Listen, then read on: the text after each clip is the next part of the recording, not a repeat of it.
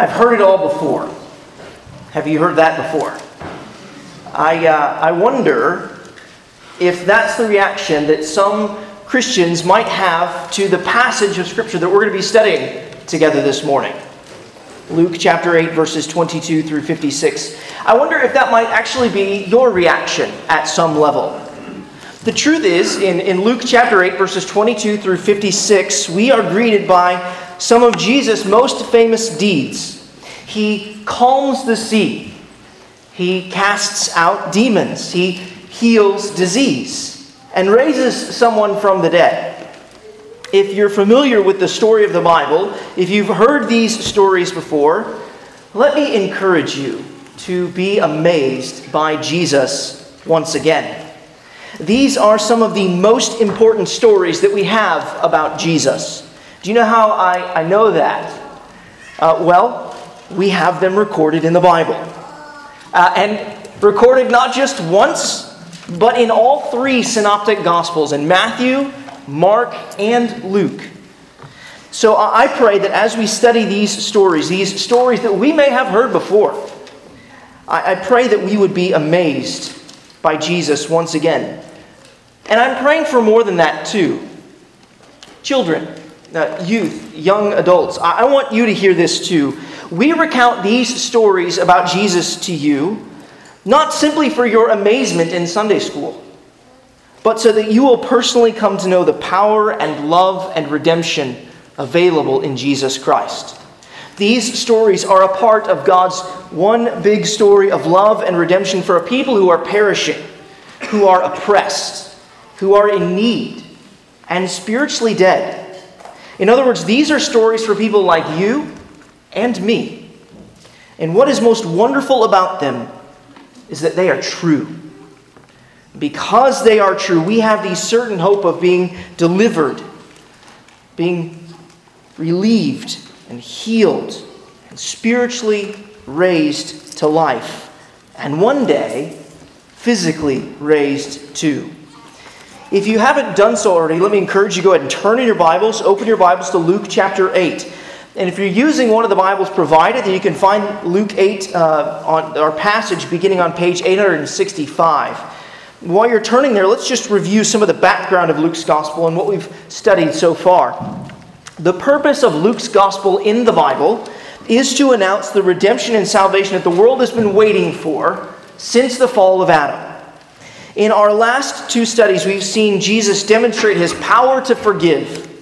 And this has been coupled with an invitation to hear him and to believe. The first half of Luke chapter 8 consists of Jesus inviting his hearers to come to him in faith. Jesus' invitation is nothing less than an invitation to be forgiven. Now, one of the inescapable truths of the Bible is that only God can forgive sins, which really begs the question, is Jesus God? And the answer that the second half of Luke chapter 8 gives is a resounding yes. In Luke chapter 8, verses 22 through 56, Jesus' divinity is demonstrated. It is demonstrated in his authority over disasters. We see that in verses 22 through 25. Jesus' divinity is demonstrated in his power to cast out demons. We see that in verses 26 to 39. And Jesus' divinity is demonstrated in his ability to heal disease and defeat death. We see that in verses 40 through 56. Now, the truth is that this section of Luke's Gospel is not simply interested in demonstrating Jesus' divinity. Luke demonstrates Jesus' divinity and he demands a response to it. After each demonstration of Jesus' divinity, Luke asks, "So where is your faith? Will you tell others about Jesus? Do you believe?" You see, God's Word is not a mere presentation of bare facts. God's revelation calls for a response of faith. Here we are called to entrust our lives to Jesus.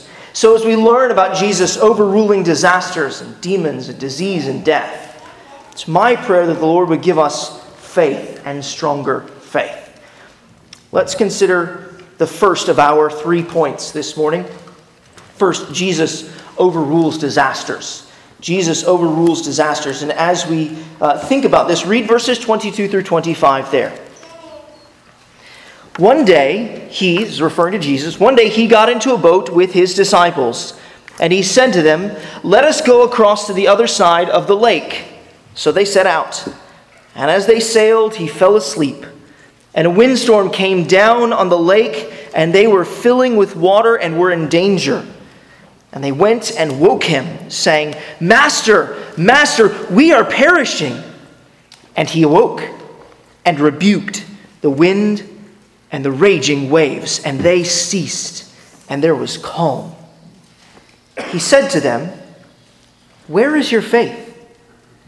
And they were afraid, and they marveled, saying to one another, "Who then is this, that he commands even winds and water, and they obey him?" Just prior to this event, Jesus said that those who hear his words and do them are members of his family. In verse 22, Jesus says to his disciples, "Hey, let's go across to the other side of the lake." And what do the disciples do? They set out. They obey Jesus' word.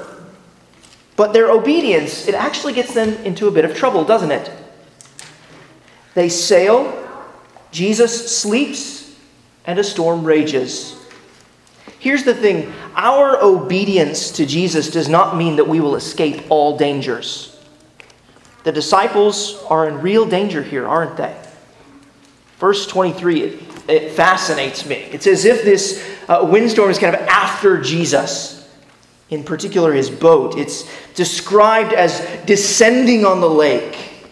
And right after Luke mentions the storm descending, he describes that their boats are kind of slowly descending into the water. The boats are filling with water. You know, a little water in your boat's no big deal, but this is more than a little water. Matthew's gospel account claims that the boat was being swamped. And I wonder if this reminds you of any other stories that in the Bible that involves ships and storms and sleeping. I hope that you're thinking of Jonah. All of the elements of this story here reappear in the story of Jonah. Listen to what we read in Jonah chapter 1, verses 1 to 4. Remember that Jonah, he's gone on the run for God, and the Lord sends a storm after him. It descends upon him. So, verse 4 of Jonah chapter 1, "But the Lord hurled a great wind upon the sea, and there was a mighty tempest on the sea, so that the ship was threatened to break up. Then the mariners were afraid, and each cried out to his God. And they hurled the cargo that was in the ship into the sea to lighten it for them. But Jonah had gone down into the inner part of the ship, and had lain down, and was fast asleep. So the captain came and said to him, 'What do you mean, you sleeper? Arise, call out to your God. Perhaps the God will give a thought to us, that we may not perish.' While the boat was being swamped, the Savior slept, just like Jonah." The difference between Jesus and Jonah, though, was that while Jonah was on the run from God, Jesus was on the run for God. He was doing all that God had asked him to do. But we really must have some sympathy for Jesus. He was constantly teaching and working and healing. His need for rest reminds us of his humanity. And what he does in these verses, it also reminds us of his deity. However, before we see his deity displayed, we really see the disciples' dread. And we have to have some sympathy for these men too. They were experienced fishermen, and no doubt they had been in a bad storm before on the Sea of Galilee. If anyone knew when it was time to panic, it would have been them. And Luke tells us quite plainly that they were in danger. There's no doubt about it. The disciples went to Jesus and they woke him. And did you notice what they said? Take a look at verse 24 there again. "And they went and woke him, saying, 'Master, Master, we are perishing.'" They spoke more truly than they knew. They were perishing. And the Master of creation was the only one who could save them. And save them he did. And I don't know about you, but I breathed a sigh of relief when we read in the text, "He awoke." I mean, it must have been a significant slumber to sleep through that storm. He awoke, and he rebuked the threatening winds and the raging waves. He just spoke a word to them, and they were calmed. He revealed that he really was their master. Who else but the author of creation could express such authority over the winds and the waves? Jesus here, he displays the power that Psalm 104, verse 7, ascribes to Yahweh, to God. Referring to the flood of Noah, Psalm 104 declares that Yahweh covered the earth with the waters. And then in verse 7 we read, "And at your rebuke they fled. At the sound of your thunder they took flight." Here in Luke 8, when Jesus rebukes them, don't the rushing winds and the raging waters flee? They're completely calm. They cease to rush and rage. We also have here an allusion to another reference to God in the Old Testament, to Psalm 65, verse 7. Like Psalm 104, Psalm 65 praises God for his sovereign power over the created order. In Psalm 65, verse 7, we learn that Yahweh stills the roaring of the seas, the roaring of their waves. Do you see what's being described here for us in verse 24? We're being told nothing less than Jesus is God. And why does Jesus do this? Why does he display his divine power? I think that the very next verse in Psalm 65 tells us again, right after we're told that Yahweh, he stills the roaring of the seas, we're given a purpose clause in Psalm 65, verse 8, so that those who dwell at the ends of the earth are in awe at your signs. Look at the reaction of Jesus' disciples there in verse 25. Isn't their reaction one of awe and wonder? Just as it was described in Psalm 65:8. Still, awe and wonder are not the only reaction that the disciples should have. Though their hearts may reasonably be filled with fear, the one thing their hearts should be filled with is faith. And Jesus, ever perceiving, identifies their lack of faith. He asks, "Where is your faith?" Doesn't that sound like a question? It sounds a lot like, don't you know that I'm God? Don't you know that I came so that you would not perish, but have eternal life? Clearly, the disciples didn't fully comprehend who Jesus was. Perhaps in that moment, they had forgotten all of the miracles and signs that pointed to his deity. Jesus spoke and chaos was brought to order, just as he spoke and the worlds were formed. Jesus is the one who rules over the creation and overrules creation. He truly is the master of the material world. He is God, which makes his question in verse 25 supremely relevant. Jesus asked his disciples, "Where is your faith?" But that is a question that we must answer too. Where is your faith? Where was your faith last week when faced with various storms in your life? Where is your faith now? Where will your faith be when a storm is hurled down upon you in the week ahead? Faith is resting upon Jesus Christ alone for salvation. The disciples believed that they were perishing, not that they were being preserved. Faith is not believing that Jesus will keep us from all harm. Jesus didn't keep his disciples from the danger of this storm. Faith is believing in the midst of the storm that Jesus is with us and will preserve us from eternal perishing. Faith is believing that though we may die, yet shall we live. John 11:25. Yet shall we live because Jesus lives. We can trust Jesus in the midst of life's storms because they can never separate us from his love. He is with us and will be with us to the end. I wonder, how would you answer the disciples' question there in verse 25? How would you answer the question, who then is this that he commands even the winds and water and they obey him? Would you say that he is God? Would you say that he is the one who will never leave us or forsake us, even when the most deadly and dangerous disasters come into our lives? Would you say that he is still there? Let's be honest about the claims of Christianity for a moment. We believe that Jesus is God. There are people out there claiming to be Christians, claiming to be followers of Jesus, but they reduce him down to a great teacher. That's just not being honest about the claims of the Bible. Jesus is a great teacher, but he's more than that. It's also not being honest about the claims of Jesus himself. What does he demand here? He demands faith. Who else but God can demand faith?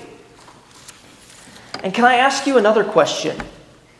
If even the winds and the waves will obey him, why won't you?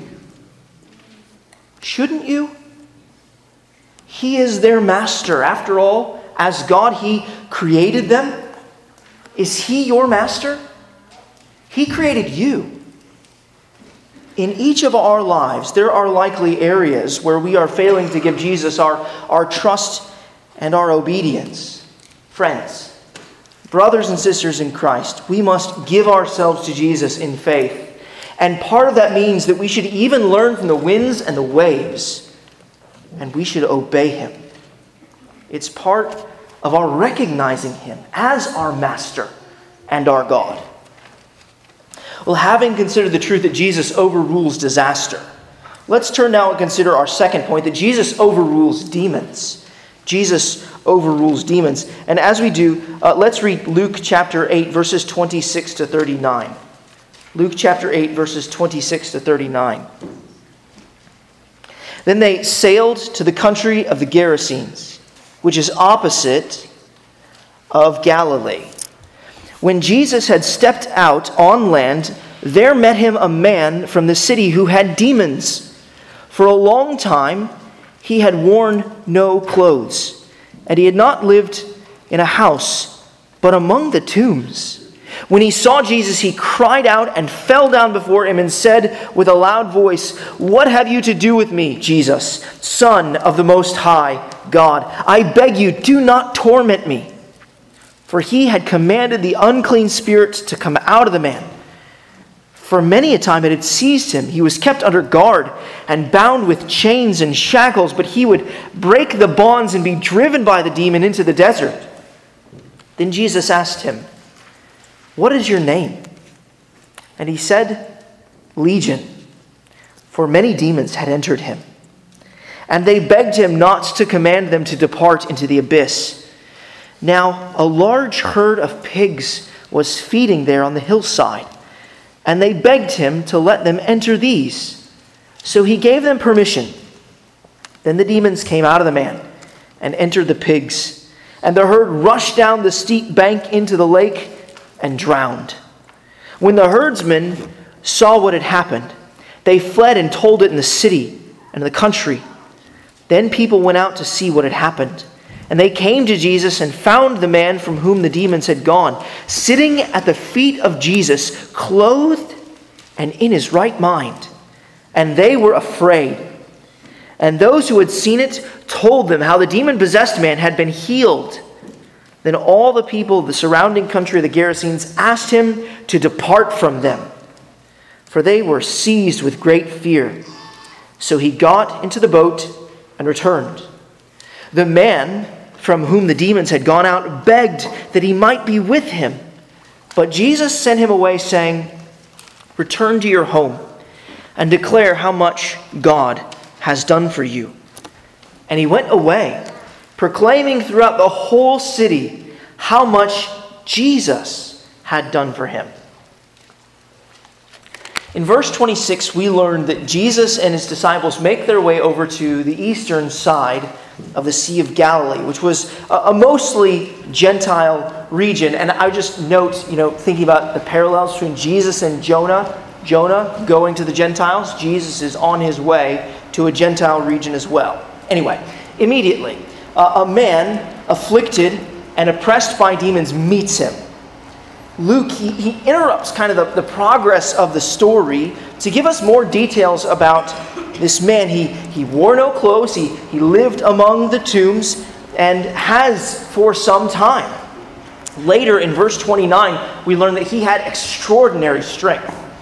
Though he was kept under guard, he could break the chains on his hands and his feet. In all likelihood, this man was ostracized by society. When the town turns up to see the aftermath of his confrontation with Jesus, they know who this guy is. They knew enough to stay away from him before and to put him under guard. But now, they're not sure what to think of this man sitting at the feet of Jesus, clothed and in his right mind. What is clear through these verses is that this man was not merely bound by chains, but by demons too. When he gives Jesus his name there in verse 30, he calls himself Legion. Legion was a military term. It referred to a military detachment of more than 5,000 soldiers. We don't know if he actually had more than 5,000 demons torturing him, but in any case, the name Legion is really more descriptive of his condition than the man's actual name. Suffice it to say that there were enough demons to fill the large herd of pigs mentioned there in verse 32. This too, the pigs, is an indicator that we're witnessing Jesus' ministry in a predominantly Gentile area.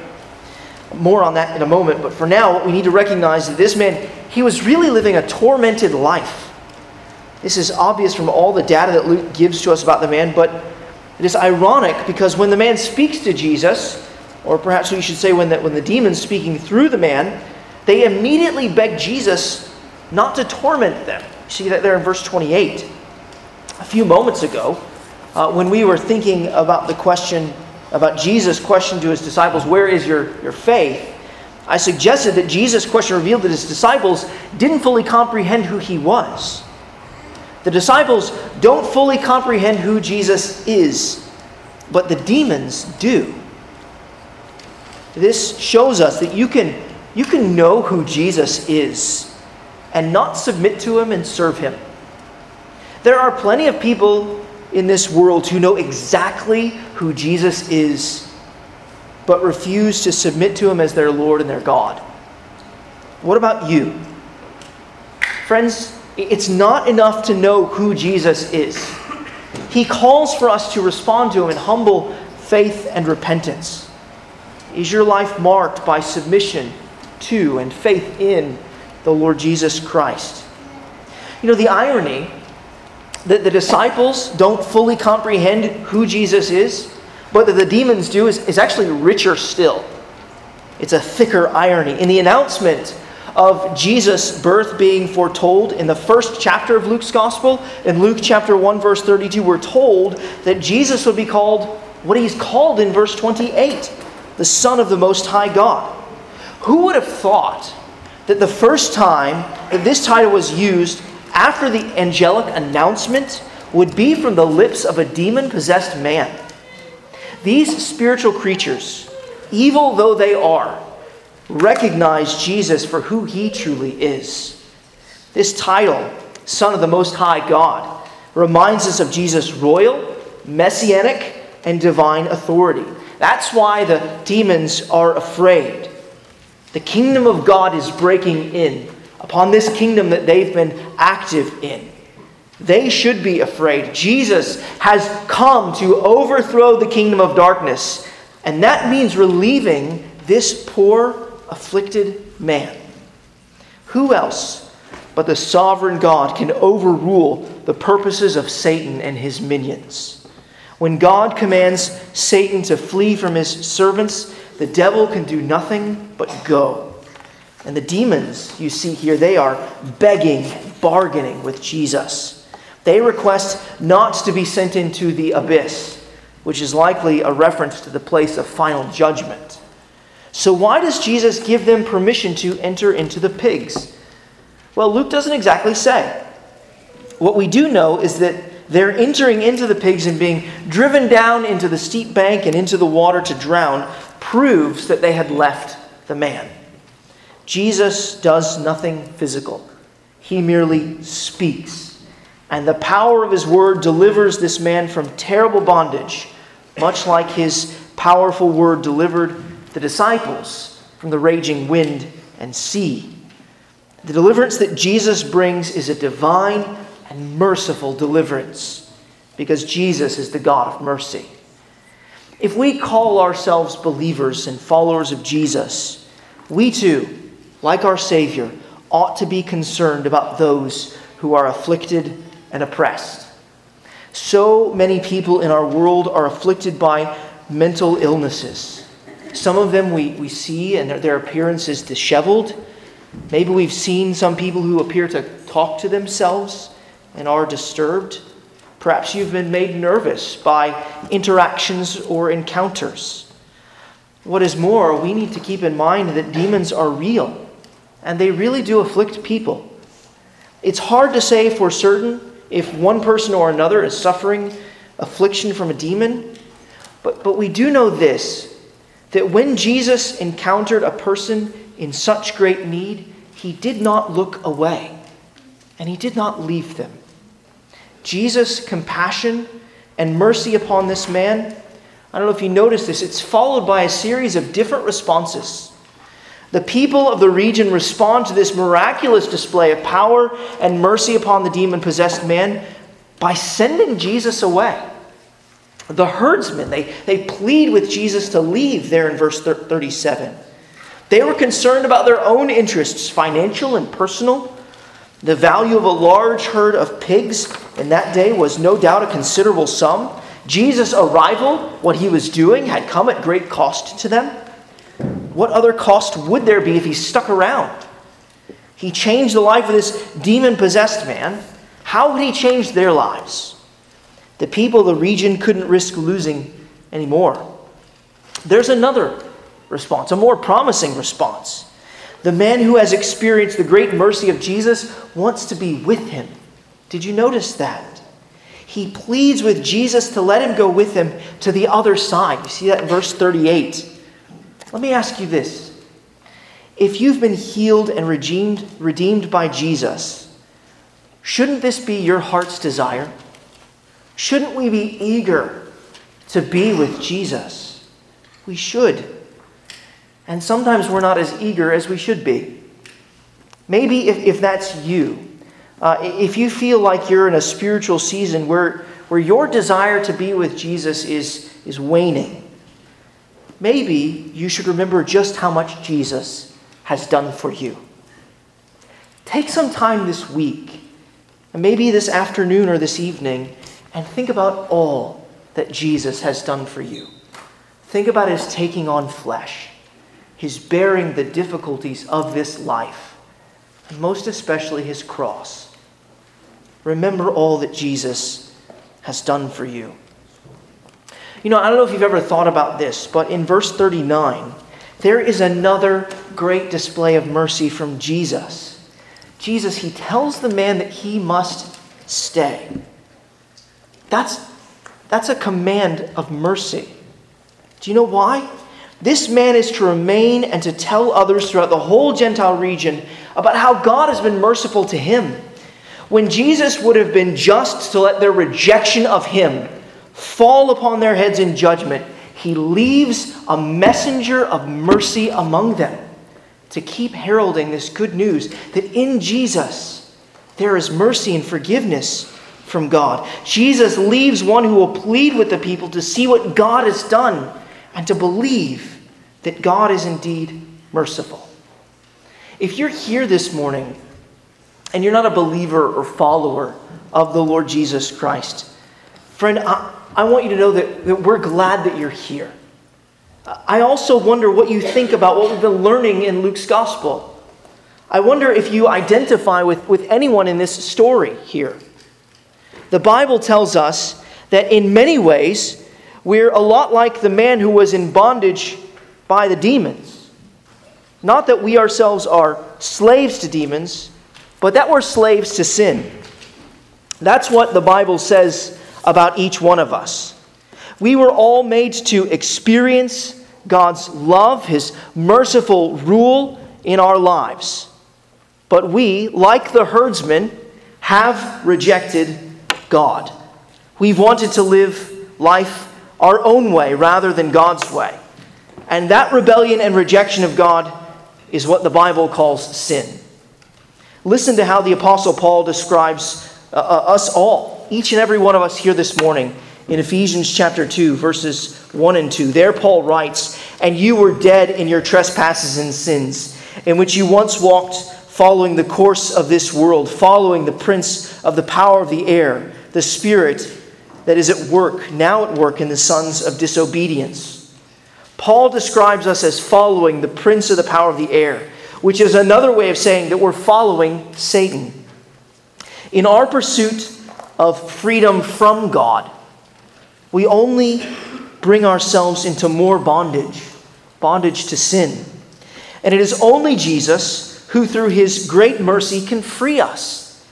Jesus is fully God and fully man, and he lived the life that we ought to have lived before God. He was completely obedient to God, obedient even to the point of death. Jesus died on the cross as a substitute.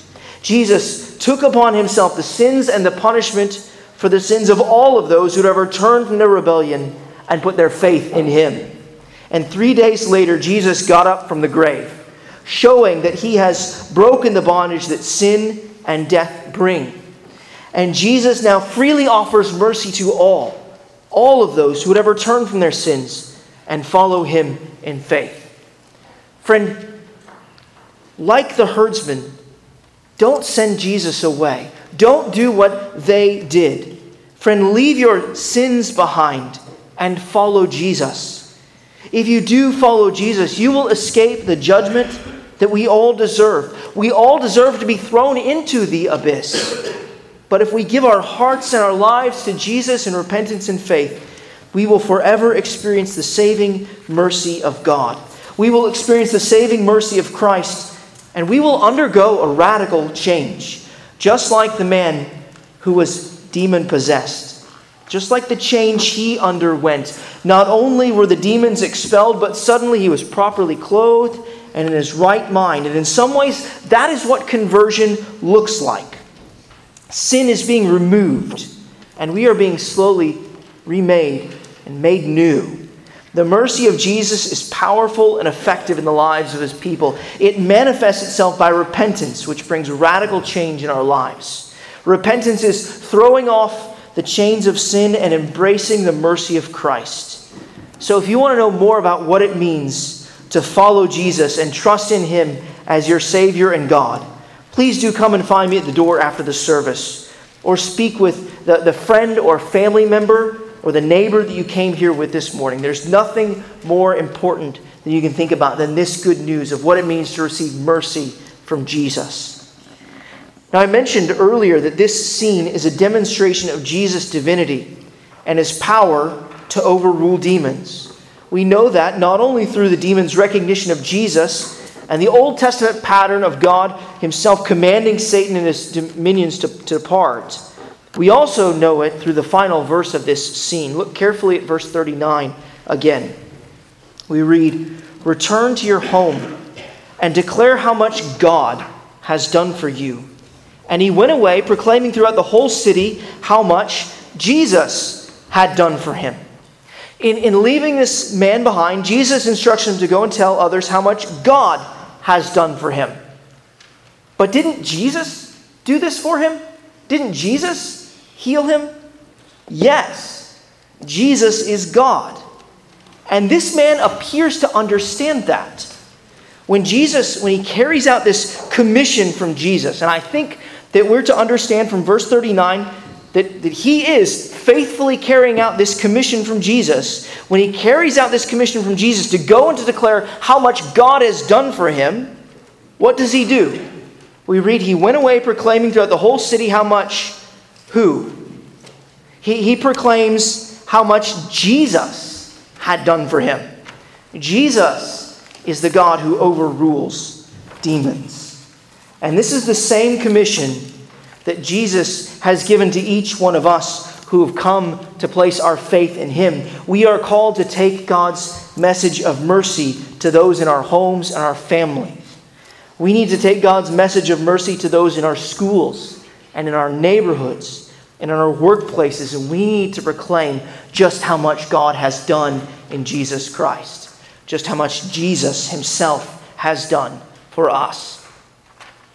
Well, having seen that Jesus overrules disasters and demons, we turn to consider our third and final point. Jesus overrules disease and death. And these two stories are tied together. Jesus overrules disease and death. Let's read Luke chapter 8, verses 40 to 56. Luke chapter 8, verses 40 to 56. Now when Jesus returned, the crowd welcomed him, for they were all waiting for him. And there came a man named Jairus, who was a ruler of the synagogue. And falling at Jesus' feet, he implored him to come to his house, for he had an only daughter, about 12 years of age, and she was dying. As Jesus went, the people pressed around him, and there was a woman who had had a discharge of blood for 12 years. And though she had spent all her living on physicians, she could not be healed by anyone. She came up behind him and touched the fringe of his garment, and immediately her discharge of blood ceased. And Jesus said, "Who was it that touched me?"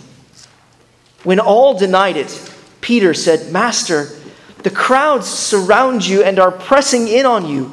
But Jesus said, "Someone touched me, for I perceive that power has gone out from me." And when the woman saw that she was not hidden, she came trembling and falling down before him, declared in the presence of all the people why she had touched him and how she had been immediately healed. And he said to her, "Daughter, your faith has made you well. Go in peace." While he was still speaking, someone from the ruler's house came and said, "Your daughter is dead. Do not trouble the teacher anymore." But Jesus, on hearing this, answered him, "Do not fear, only believe, and she will be well." And when he came to the house, he allowed no one to enter with him except Peter and John and James and the father and mother of the child. And all were weeping and mourning for her. But he said, "Do not weep, for she is not dead, but sleeping." And they laughed at him, knowing that she was dead. But taking her by the hand, he called, saying, "Child, arise." And her spirit returned, and she got up at once. And he directed that something should be given to her to eat. And her parents were amazed, but he charged them to tell no one what had happened. Let's begin at the end. For these verses at first kind of appear to end on a strange note. Unlike the conclusion of the previous section, where Jesus told the demon-possessed man to go and tell everyone how much he had done for him, this section ends in kind of a completely different fashion, doesn't it? It ends with Jesus urging silence. Why can the Gerasene man tell others that all that God has done for him, but why can't this family tell anyone what God has done for them? Jesus has a reason for this. In Jairus' home, we're back in a Jewish region, where the Gerasene man was in a Gentile region. The Jews, Jairus' home is in a Jewish region. We got to keep in mind that the Jews, they were looking for a Messiah, but the Gentiles were not. Jesus didn't want this family to go about and proclaim all that had happened in their home, because the Jews would rush to anoint Jesus as their Messiah, and that would rush Jesus to his death. Jesus has much more teaching to do before he makes his way to Jerusalem to die. Jesus needs to define and explain for everyone what it really means for him to be the Messiah. Jesus needed to define what it meant to be the Messiah according to the expectations of the Old Testament, and not according to the expectations that had developed there in the first century, in his day and age. First century Jews thought that God's Messiah would ride into town to conquer Rome. But Jesus needed to teach everyone that while God's Messiah would ride into town, he wasn't coming to conquer Rome, but sin and death. This is why Jesus commands silence, so that he does not go to the cross before his appointed time. Only when he had fully completed all of his teaching and righteous obedience on earth would he give up his life in death.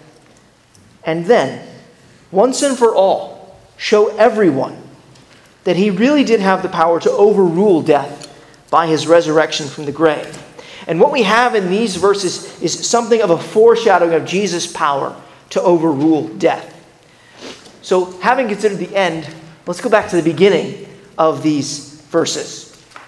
After having been rejected by a largely Gentile community on the eastern side of the Sea of Galilee, Jesus and his disciples return to the largely Jewish community on the western side of the sea.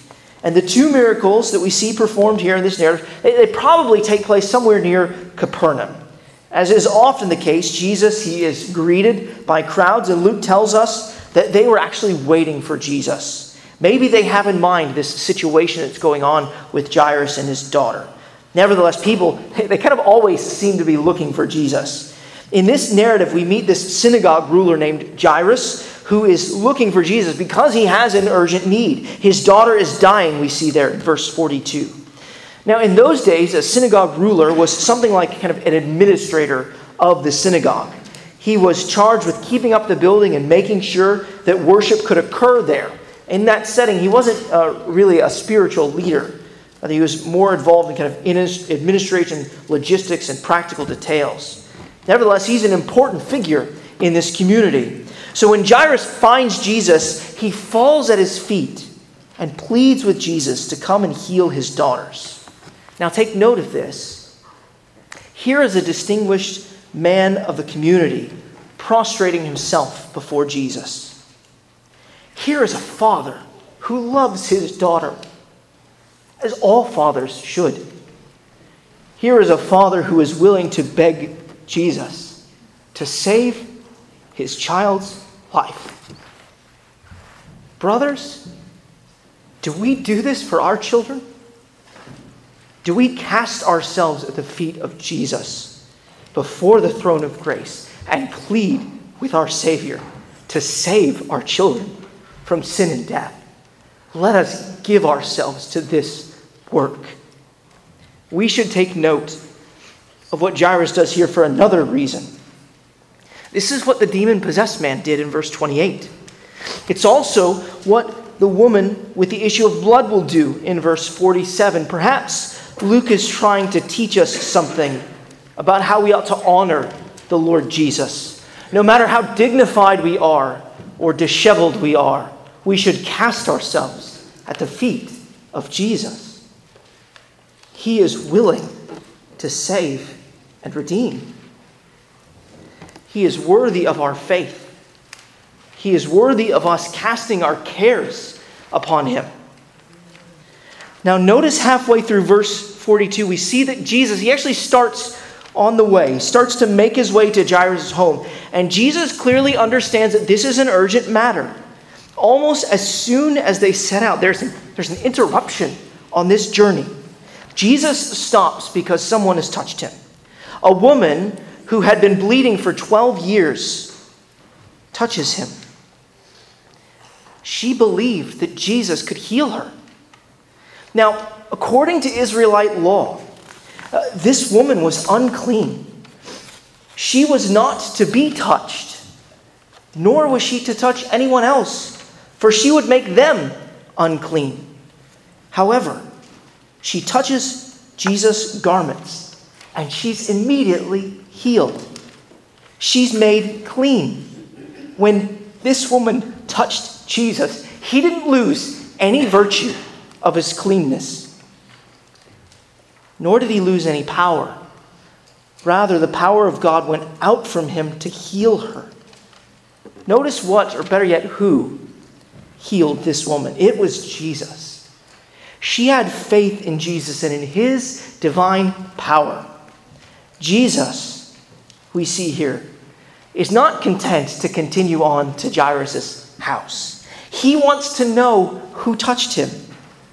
It's entirely possible that Jesus didn't know who touched him. Though he was fully divine, he is also fully human. In taking flesh to himself in the incarnation, Jesus welcomed some of the limitations of human nature without cost to his deity. Whether or not Jesus knew who touched him, one thing does appear clear. He wanted to publicly acknowledge the faith of the person who did touch him. At some level, he wanted this woman's faith displayed. Faith is personal, but it is not private. Faith is by nature public. Jesus calls this woman to make herself known, not so that she might be embarrassed, but so that she might be held up as an example. Jesus wants the crowd to know what kind of faith they ought to have. And he wants Jairus to know what kind of faith he's going to need to have. For suddenly someone comes from Jairus' home, and they arrive with the fatal news that his daughter is dead. This interruption seemed to cost the life of Jairus' daughter. But I think that this interruption is actually crucial to Jairus' faith.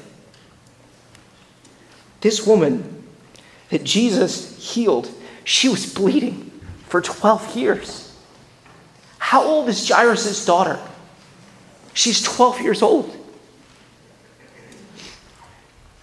Jairus needed to see this and know this. Death, it seemed to be setting in on this woman, encroaching upon her life for 12 years. But Jesus, he pushes back the force of death because he is the God of life. He gives life. And the healing of this woman was evidence from Jesus to Jairus that he is in fact the God who gives life and defeats death. The answer to all of the fears welling up in Jairus is faith in Jesus. The faith that this woman displayed. And when Jesus and Jairus, when they finally arrive, Mark's gospel tells us that the wailers and mourners are already there present at the home. So in those days, they would hire people when someone died to come and wail and mourn their loss. It's not that Jesus is oblivious to the earlier report that the girl is dead.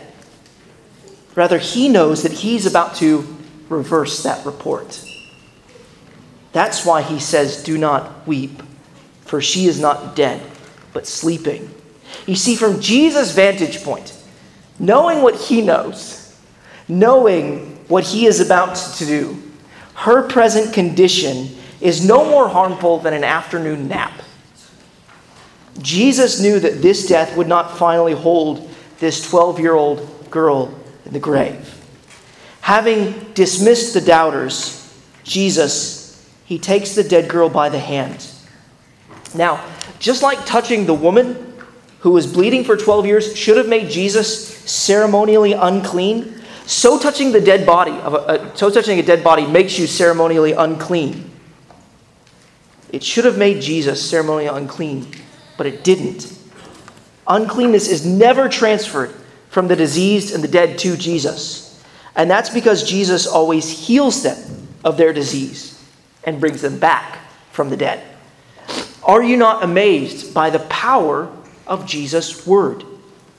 Just like the calming of the winds and the waves, all he had to do was speak. Just like casting out the demons, all he had to do was speak.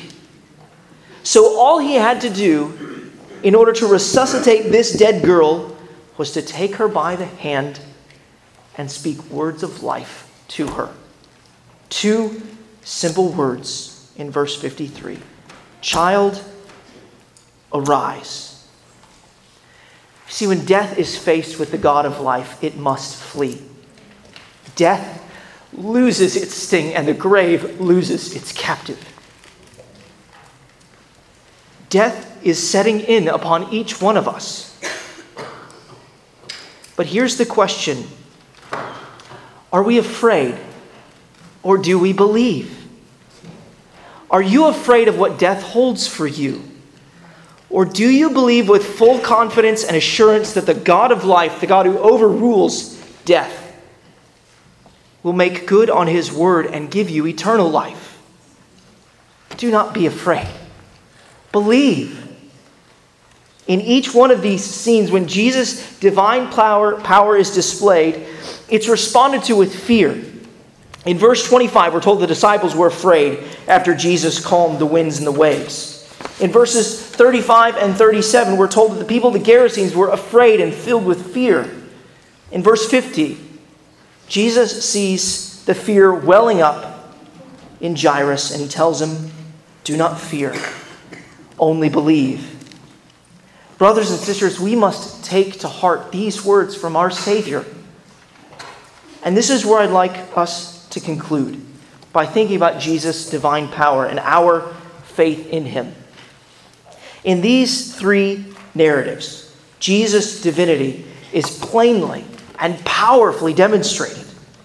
The question that Luke's gospel presses upon us is whether or not we believe that Jesus is our God and our Savior. Who else but God can overrule disasters, demons, disease, and death? Who is Jesus? Luke chapter 8, verses 22 through 56 tells us that Jesus is God. He is the God of creation, the God of mercy, and the God of life. Is he your God? Let's pray together.